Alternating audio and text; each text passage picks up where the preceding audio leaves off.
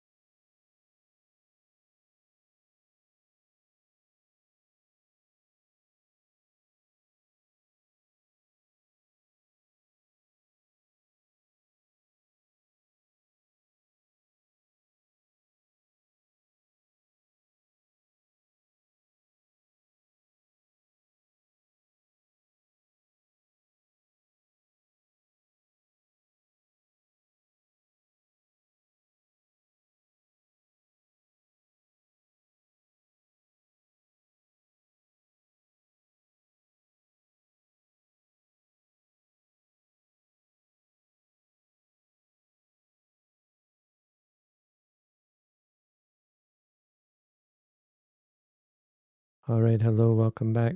I think we're live, having some technical difficulties.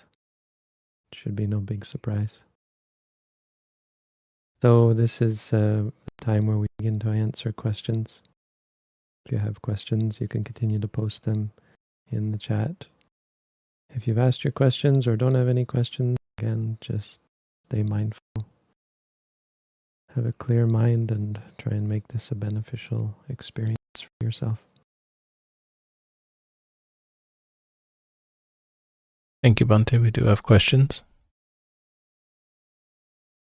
Is there any difference between the technique of meditation taught in the at-home course and the one taught at the center, or is just the duration more in the latter? We do pay a little more attention in the intensive course. We don't expect as much from you in the at-home course, obviously, because you're only doing 1 to 2 hours a day for most people. But the basic technique is the same. And in fact, in some ways, we don't have to concern ourselves so much during the intensive course because of the work you have put in the home course. And besides that, there is more to the intensive course. Besides what I just said, it does have added exercises that we feel can only be accomplished at the center. And that after you've gone through all this stuff that you went through in the at-home course again. So you work your way through that again on a more intensive basis, and then after that there's more.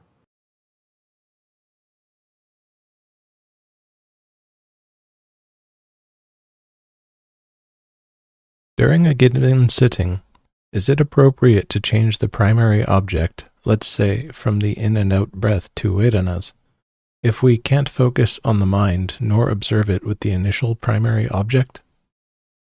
Well, you shouldn't be focused on the mind or trying to observe anyway. You focus on and we don't focus on the in and out breath either. We focus on the stomach. So I don't know if you've read our booklet on how to practice, but that might be a good place to start. We have an at-home course if you want to learn the technique and you want to ask these sorts of questions. It's fine you're asking them here. It's great that you're asking them here, but I don't know if you're even all that familiar with our practice. But we're not concerned with focusing on the mind or observing it. You're going to see how the mind works by focusing on the body. That's the cleverness of using the body as the object. Not that the body is anything special, but that it allows you to not just understand your mind, but have a better mind as a result.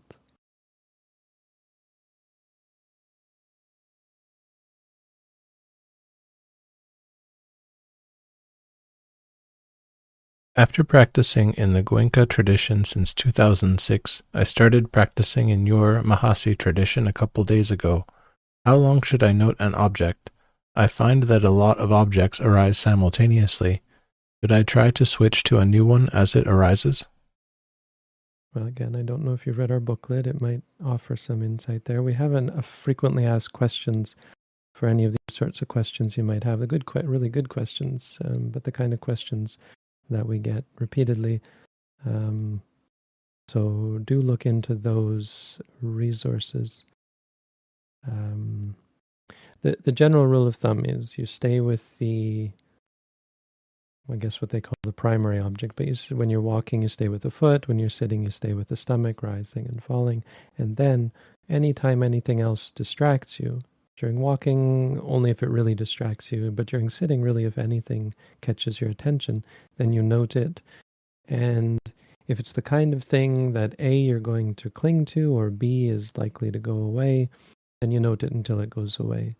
And if it's not either of those things, if it's something that's just in the background and continuous, you just note it for a while until you feel like your mind is ready to let go, and then you go back to the stomach. But there's no hard and fast rule. You know, it's not magic. Like there's some special way to do it that's going to be the right way to do it. It's messy, it's organic, and you have to be practical. You're trying to learn about how your mind works. You're trying to learn about the body as well, and learn about reality. So just play it by ear and be reasonable in these things. But you do have to be vigilant with some things that are likely to either things that are unwholesome, you really should stick with them, or things that are likely to lead to unwholesomeness, like pleasant feelings or unpleasant feelings. Those are things you really should be patient with and try to stay with, so as to avoid or to get in before unwholesomeness arises. As for things arising simultaneously, just pick whichever is the most prominent, the clearest. Again, no hard and fast rule, and don't worry too much about, did I get the right one? Did I get the wrong one? That's really not valuable. What will happen over time is you'll get a better sense and you'll get better at it. It's like a sport or something where you can't say, should I have dodged, or should I have, like in hockey, should I have slap shot or should I have faked? You know, you'll get a sense of those things. Like in any training, in any skill, this is a skill and it's real. It's not. This isn't computers or something like programming, or there's not one hard and fast rule. It's like the difference between studying how to shoot a gun and going to war, or that, in war is very messy and ugly and horrible, and it's not like shooting a gun at a target. Yeah, so theoretically it's very simple to explain how to practice, but to actually practice is obviously more challenging and messy, and really requires you to just practice it. So consider that the understanding of what to do and what to note and so on will mostly come as you continue to practice. Don't be too worried about, am I doing it exactly right, or so on. Get the general idea and be aware of what is actually going to be wrong. Like, wrong practice is noting concepts. The only way you can really go wrong is if you start noting like dog, or someone was noting dirty. These are wrong practice, and it's not so uncommon for this to happen, but that would where you'd be really going wrong. And as long as you're noting something in the present moment that's real, like you're actually experiencing, because you don't experience dog, you experience like the sound of the dog barking, or maybe you see a dog, then it's seeing, right? Keep it on the experience and you really can't go wrong. And as for which you should be focusing on, well, I've covered it. Try and always go back to the basic object of the stomach or the foot, but do give things proper attention, reasonable attention.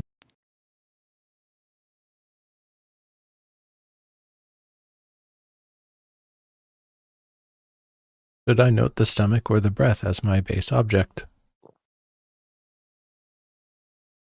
I think I've already answered that. But if I didn't make it clear, you should read our booklet. And the should here is problematic because I don't know you and I don't know what context you're asking that question in. If you're asking in the context of our tradition, of course, because you're asking me, I mean, my answer is going to be quite clear and certain. I'm going to tell you to note the stomach, but that doesn't mean that everyone should. If you're practicing in another tradition, you really shouldn't, because you'll get in trouble with your teacher. If it's a tradition that doesn't follow the stomach, you should follow them. But if you want to argue which is the best way, we can't really do that. I can just say that in our tradition, this is what we do. So do read our booklet.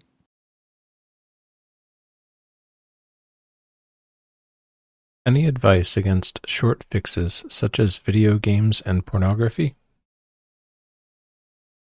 Well, the sutta we studied this morning in the sutta study group, Majjhima 149, actually a lot of the suttas we studied, but this one particularly was sort of pointed directly towards these sorts of desires. You really have to gain understanding.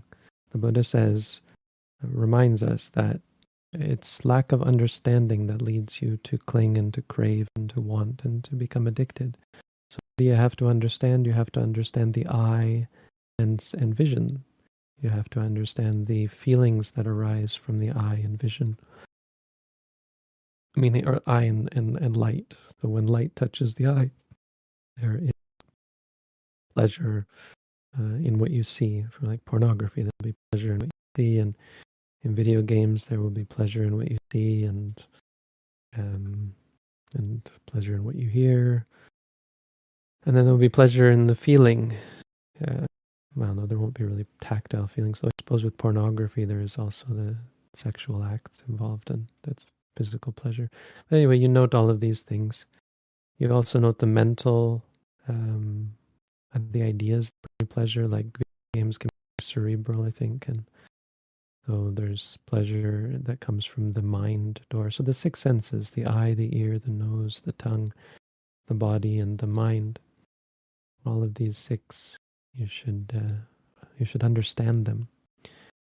Majjhima Nikaya 149, probably really good for everyone to read. It's quite simple. It's deceptively simple, but read it because it outlines the Four Noble Truths in kind of a unique way, and reminds us of the importance of tranquility and seeing clearly, samatha and vipassana. So you kind of have to change your attitude. Mostly people are against these things, and you're asking a question about how to succeed against these things, and you shouldn't be against them. You should be in favor of understanding them and understanding the video games and the pornography, because both of those are innocent things. Video games are innocent. There's nothing wrong with video games. Pornography is also innocent. Hold on, before you hate me for this or get this. I understand what I'm saying. Video games are physical. Computers are physical. It's just physical. Light is physical. Light is a part of the physical world. So when you light comes out of your monitor, that's you interacting with the computer, that's all physical. Pornography as well. The visions are physical. Even people involved are physical. You and your bodily reactions, those are physical. Even the mental concepts, like concepts of video games, like how to play video games, how to be good at them, those are also innocent. And pornography, what you think about them, the ideas about certain types of sexual acts and so on. All of those thoughts are also like recognition. When you recognize a male body or a female body or the parts of the body, and you recognize the interactions, like, oh, these two people are having sexual intercourse or so on. All of that is also innocent. The only problem is your reactions to these things. And of course, they're inevitable and they're unavoidable, and they're why you should, as best you can, try to avoid these things, because you're most likely incapable of not reacting to them. But it's only the reactions, the liking, then the desire for these things that is problematic. And so you can understand them if you can be mindful when confronted with even the idea of these things. And of course, the actual engaging or getting involved in these things, then they become innocent. They become innocuous, and you don't desire them. I mean, the point is you stop doing them because they are not only useless, but also a waste of time and energy, and pornography, there's problematic aspects to it from a societal standpoint. But you just lose. You become kind of disgusted by them.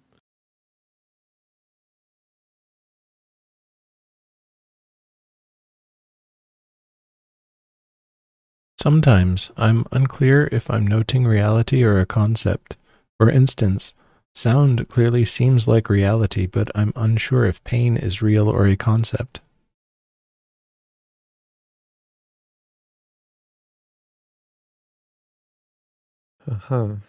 Well, reality is what you experience. So sound is real, but pain is also real. Pain is a name of an experience. I kind of, well, I don't really, but I can appreciate that might be, for a beginner, confusing, though I think pretty quickly it'll become apparent. But it should become apparent if I ask you, can you differentiate between pain and pleasure? Is pain a different kind of experience from pleasure? That might not be clear in the beginning, but it should be pretty clear if you persist in your practice. Pain is quite different from pleasure, and you should note that. So if you feel pleasure, you should note that, or if you feel happy, you should note that. If you feel calm, you should note that as calm. If you feel pain, you should, of course, note that. Sound, I don't usually recommend noting sound. It's fine, but it's a little cerebral, like it's a little intellectual. How about hearing? We just generally tell you to note hearing. Sound is fine as well. Okay.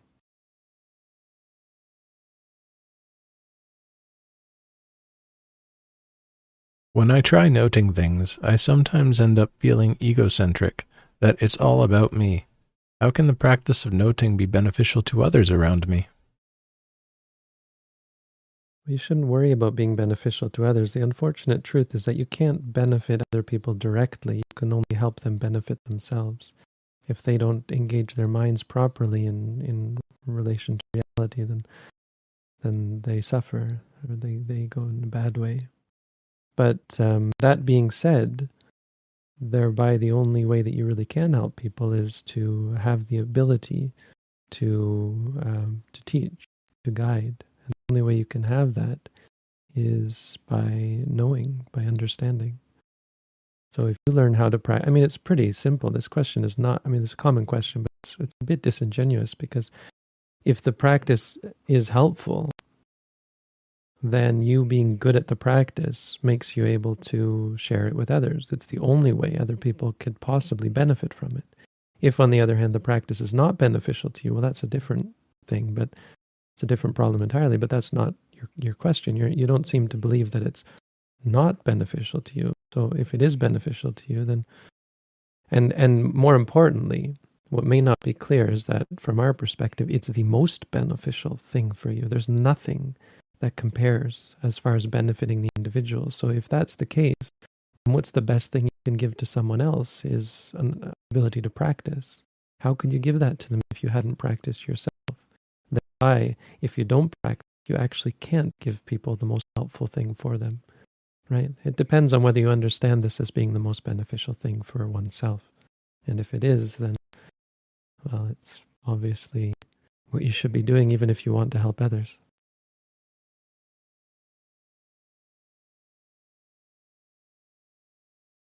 Sometimes I see my own capacity to do evil deeds. It is unsettling. How can I overcome my capacity to do evil?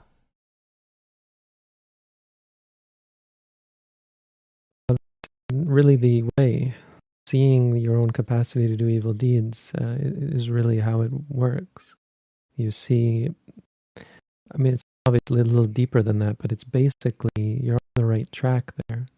The fact that you're seeing your own capacity to do evil deeds is a good sign. Something that people don't often see in the way you phrase it. I mean, it does sound a little bit simple. Like, of course, everyone sees, evil people see their capacity and they like it. But it sounds like you're saying that, when you say it's unsettling, that's the key here, right? You are shaken up by reality. You're seeing that reality, to put words in your mouth, is impermanent suffering and non-self. You probably wouldn't have described it that way. But you're seeing that it's not under your control. You are not in charge. You are not deciding. You never signed up for this. I never said, okay, I want to be an evil person and be really good at doing evil deeds. And so it's unsettling to realize that reality isn't under your control. Your mind isn't even under your control. And it's unwieldy. And you've gotten yourself in a bit of a pickle by engaging in evil deeds. You've become a person who has a great capacity to do evil deeds as a result of the accumulation of the habit. So that is the path. Seeing that is the path, and appreciating that is the path. It's deceptive. We don't realize that, and that's why we ask questions like, how do I fix it? How do I change it? You don't. The path is not actively trying to change or fix. The path is trying to understand, trying to see. Because if you can shock the heck out of yourself, if you can really shock yourself and really bring down the gravity of the situation to bring it into your awareness and really make yourself aware and help your and cognizant of how problematic these things are, and how the things that you react to, the things that trigger evil, how they're not worth getting triggered over. That's all you need to do. You've done the work that needs to be done. You never have to fix directly.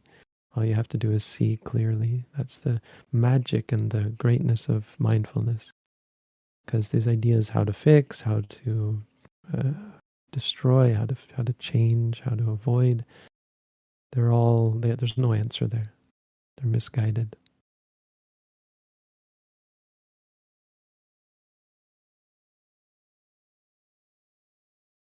How much practice would need to be done in a day, and other points that would be helpful to ensure the possibility of enlightenment in this lifetime?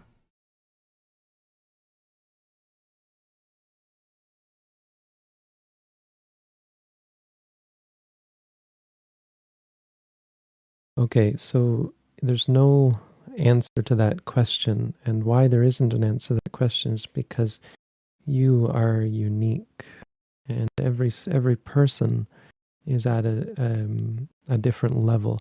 We don't even all start. We aren't all even born in this life on the same level. Let's put it that way. You're not even born equal. Some people are born with a lot of good qualities. That's something that is kind of not understood in modern society, right? We're told that all men are equal. Wasn't there, like, didn't Rousseau say all men are born equal? And he meant it in a specific context. I'm misquoting him, of course, but we have this kind of idea of us all being equal, and we all have equal capacities, and that's just not true at all. Some people are born wretched mentally, like awful, and it's not to say they can't progress, it's just to say it's going to be harder for them. And most of us are born with a lot of challenges. So you can estimate and you can say the average person, but you can't quantify it in numbers. But let's try. I'll give you some ballpark figures, okay? So we estimate ballpark for the average person about a month of intensive practice to get some groundbreaking or earth-shattering, some fundamentally life-changing results from the practice. So think about that. The average of a month. Mahasi Sayadaw said this, and I agree with him wholeheartedly from my 20 years of experience. A month is a good average, but that's a month of intensive practice, so we're talking minimum 8 hours a day. I mean, you don't quantify the hours, but that's ballpark what people would be doing.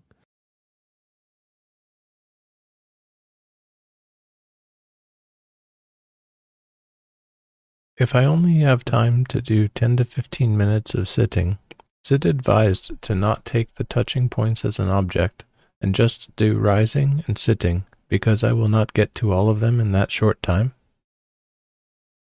Yeah, if you're just doing that much, you could. I mean, to be honest, you can get through them. You should be able to get through them all in let's say 15 minutes. You count how long it takes you to do one point.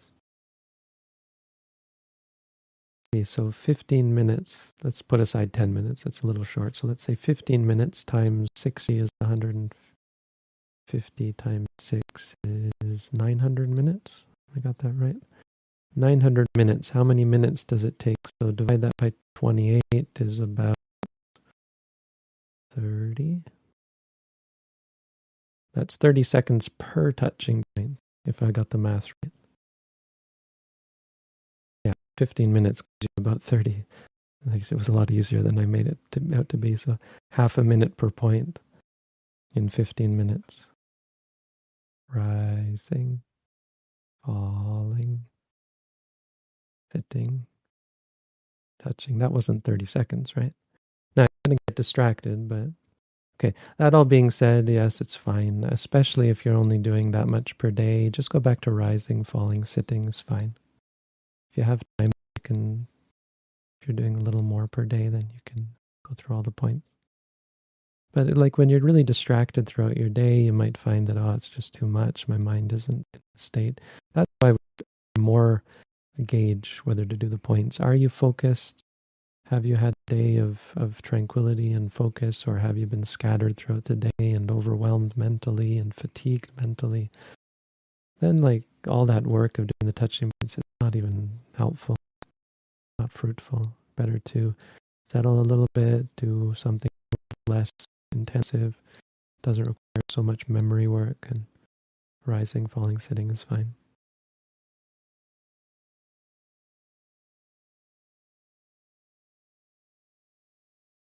I am trying to minimize generating new sankharas, but during meditation a fear arises frequently for the fruits of past sankharas that I will have to suffer. How to come to terms with this?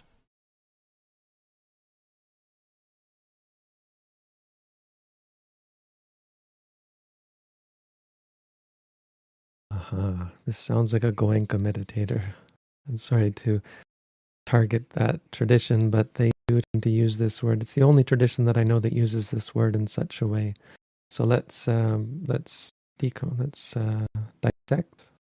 this. Let's talk about sankhara. Sankhara is a word that means formation, and it's the standard English translation, and Goenka doesn't translate it so much. So you hear Goenka meditators. I mean, as far as I know, you hear Goenka meditators just using this word, bare Pali, but it means formation. And so sometimes it's used to refer to all arisen phenomena, sabbe sankhara anicca, which means all arisen phenomena are impermanent. So minimize generating new arisen phenomena doesn't really make any sense, right? That's not at all what we're trying to do. Sometimes it's used to refer to mental formations. Now, some mental formations are unwholesome, and those you should minimize for sure, but that's not all mental phenomena. I mean, sati is a sankhara. So should you minimize generating new sati, mindfulness? Obviously not.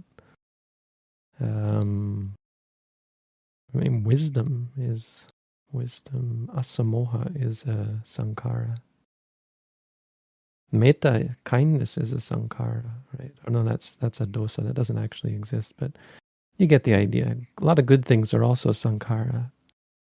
A third way that it's talked about, and that might be what they're referring to. There's a word called abhisankhara, where the Buddha says avijja paccaya sankhara. That's probably what he's referring to. So ignorance leads to sankhara. That's referring to karma.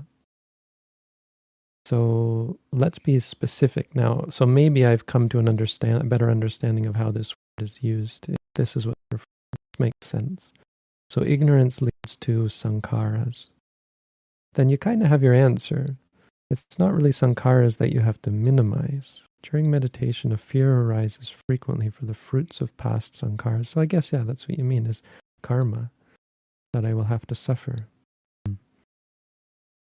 Well, but that's your answer, is that ignorance is the cause of those kinds of karmas.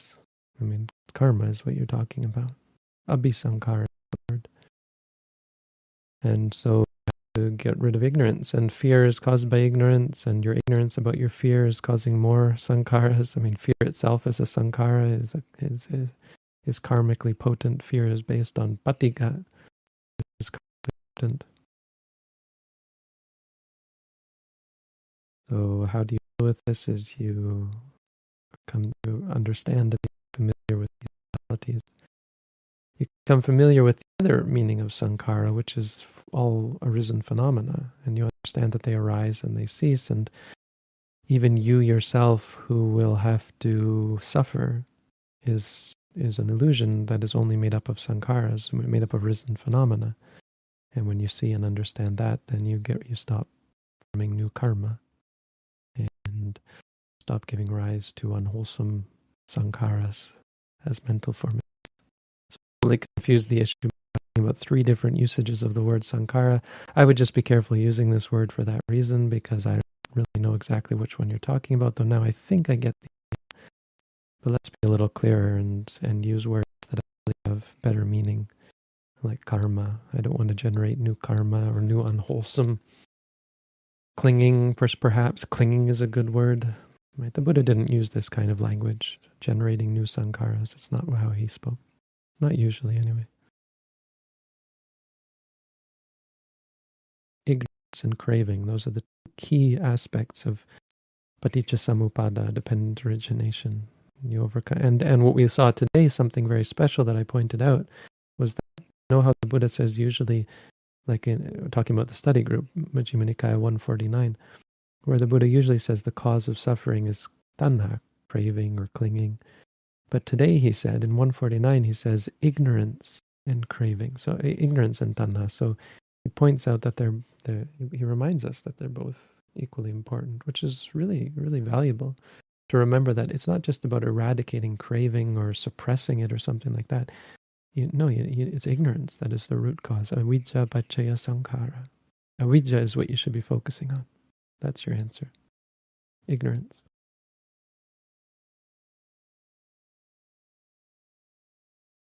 When I feel angry, should I just note anger? Should I also note the other defilements as well? For example, agitating, disliking, etc.?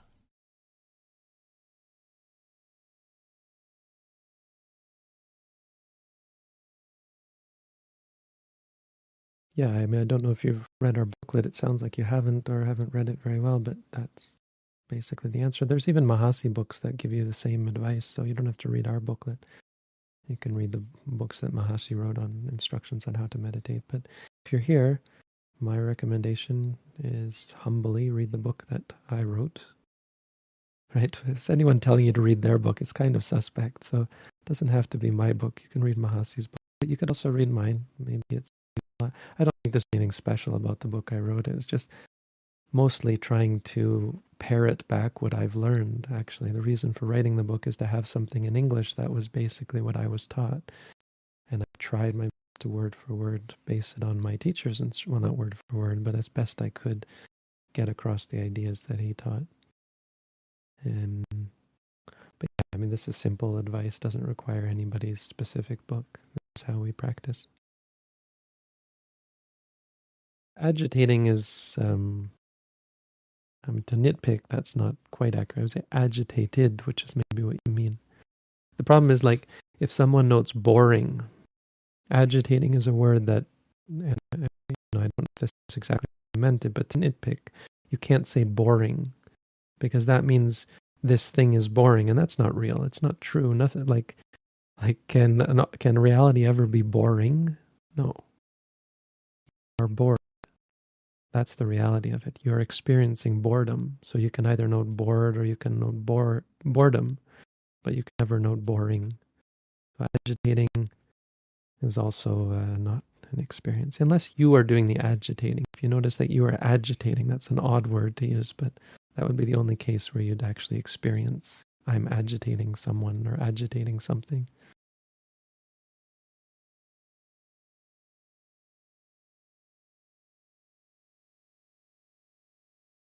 When I do sitting meditation, I keep getting a pleasurable feeling in my stomach and spreads to the rest of my body, so I stand up and move on to walking meditation. But when I sit back down, the feeling of bliss starts rising up again in a few minutes and gets overwhelming. How should I work around this? Because being mindful of the good feeling makes it stronger and harder to note and think.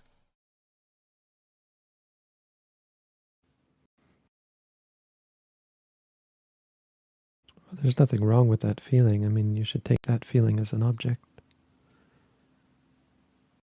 So maybe you're trying to note something other than the good feeling, but you certainly should note the pleasurable feelings, even if it spreads. I'm not sure why you would stand up and move on. I mean, I guess I understand the theory behind that, but it's not proper. It's not usually proper. You would note, what you do is note the pleasurable feeling. And if you like it, you would note liking. That's it. Just stay with it. Pleasurable feelings, I said earlier, they're an important one to stick with. So just keep noting it, even if it gets stronger. And be sure to note any liking that arises as well. But stay with the feeling until it goes away.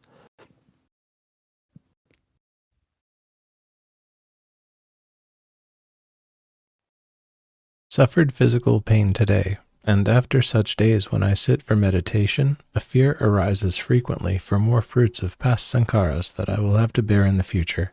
How to come to terms? Wait, isn't this the same question we already answered? It reformatted? Same questioner, Bhante. But isn't it the same question also? This notes physical pain where the previous didn't. Other than that? Yeah, well, I'd say just read our booklet. It seems like the same question.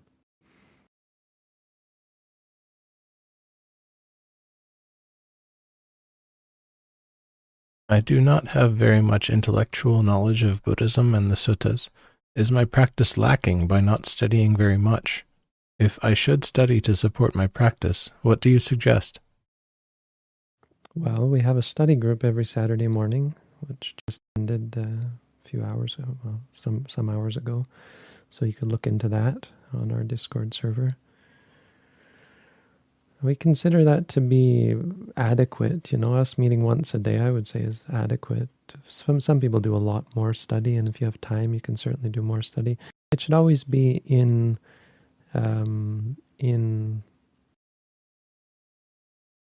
proportion to the amount of practice you do. So if you're not practicing at all, then you really shouldn't study very much. A little bit more so you learn how important practice is. But if you're practicing a lot, you can also do more study. That's what I would say. Keep it proportionate to how much practice you're doing. And I guess the other thing is don't do them both together. So if you're really doing intensive practice, put aside your study. Once you finish your intensive practice, you can do a little bit of even somewhat intensive study where you study quite a bit. But then, go back to your practice. You can do them in tandem, but then you have to be careful. And during intensive course, you can't do any study. The study you should do is only the interviews with your teacher where you ask questions and they answer questions, and maybe some daily or weekly meditation talks from the teacher.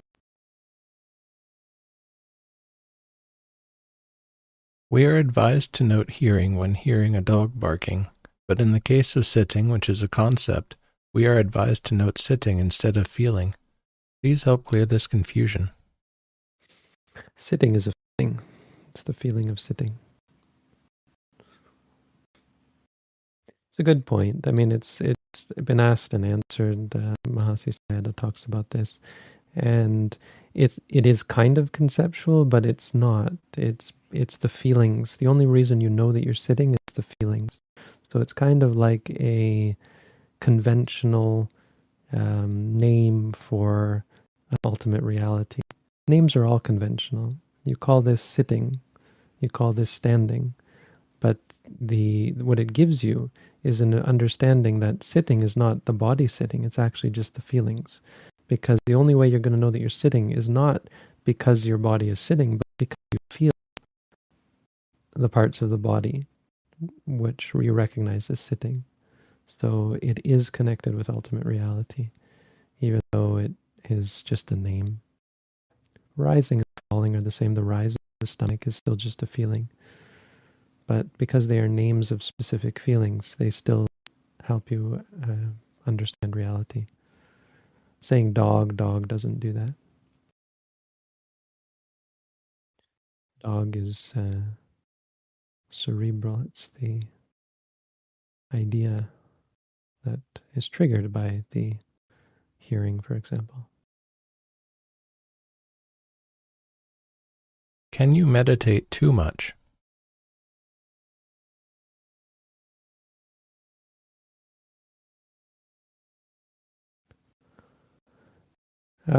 Yes, if you just mean by doing walking and sitting, it can certainly be too much. The only way that could happen is if you were not being the time. So you can't practice mindfulness too much. The Buddha said mindfulness is always valuable.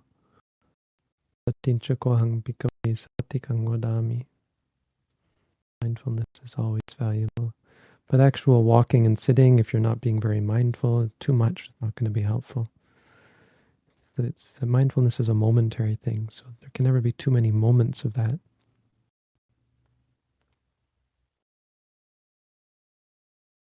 Is there a meditation technique to remember past lives? Yes, there is a actual meditation technique to remember past lives.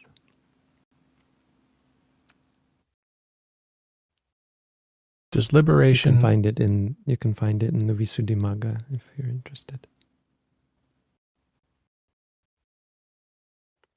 Does liberation happen only when one can be mindful at every moment during waking hours without discursive thoughts, or can it happen before?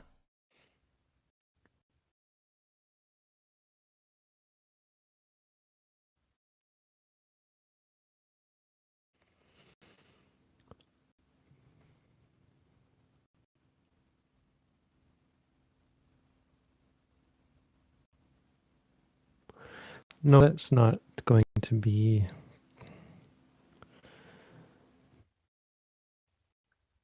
something like that, but not quite. I wouldn't worry too much about that. Um, kind of. I mean, it's going to take some fairly intensive effort, some intensive capacity. So you'll get to a state where you're pretty mindful, kind of pretty much at every moment. Without discursive thought, yeah, pretty much. That's the state which does precede enlightenment. I'm a little bit cautious in saying yes, just because it sounds daunting. It kind of sort of sneaks up on you as you practice intensively. You just get to the point where you're just surprised at how mindful you are.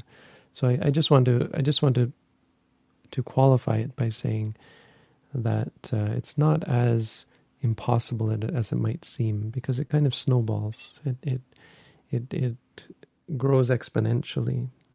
If you know anything about exponents, it doesn't grow linearly, which would take a lot longer. It snowballs.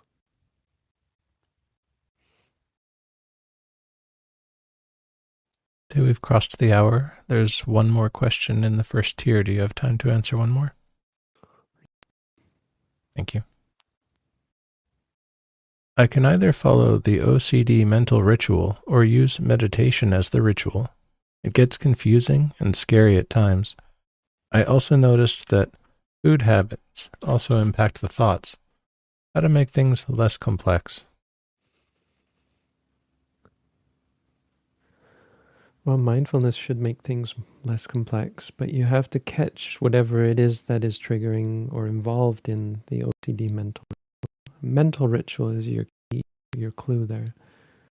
What is going on in your mind? And that's what you have to learn to catch. The moments of thought, the moments of decision making, deciding to engage in ritual again and again. You have to catch the feedback loop, and you have to note it, and you have to not try to fix it. So rather than trying to break yourself out of it or stop it from happening, just try and be mindful with it. So the thing about an OCD mental ritual is that it actually could be quite a useful or valuable opportunity to be mindful, because it's ritual, because it's repetitive. And so all you need to break out of it is to apply mindfulness. Not all you need. It takes quite a bit to gain the skill of mindfulness, but it's not overwhelming or impossible. It's just a challenge. But a big part of the challenge is not trying to fix or control or break or something like that. Just try to understand, try to be mindful and patient, especially with, it can be quite stressful. So the stressful mental qualities can prevent you from being mindful. And you have to note them as well when you're stressed about it, upset about it, afraid or worried or anything like that. You have to note all of that as well. Scary, you even say confused. So let's turn that on its head and say things cannot be confusing or scary. And that's part of the problem, that we see them in such a way. We see the situation in such a way. These things are confusing and scary. That's not true. You are confused and you are scared. Or even more accurately, confusion arises and fear arises. And you should just see them as even impersonal realities. Confused, or confusion, afraid, or fear. And that's it. Just be patient with that. Don't try to fix it. Don't expect any results. Just try to watch and learn. And when you watch, you'll see. When you see, you'll know. You'll understand. When you understand, you'll go. You'll be free. You'll say, "I'm free." That's it.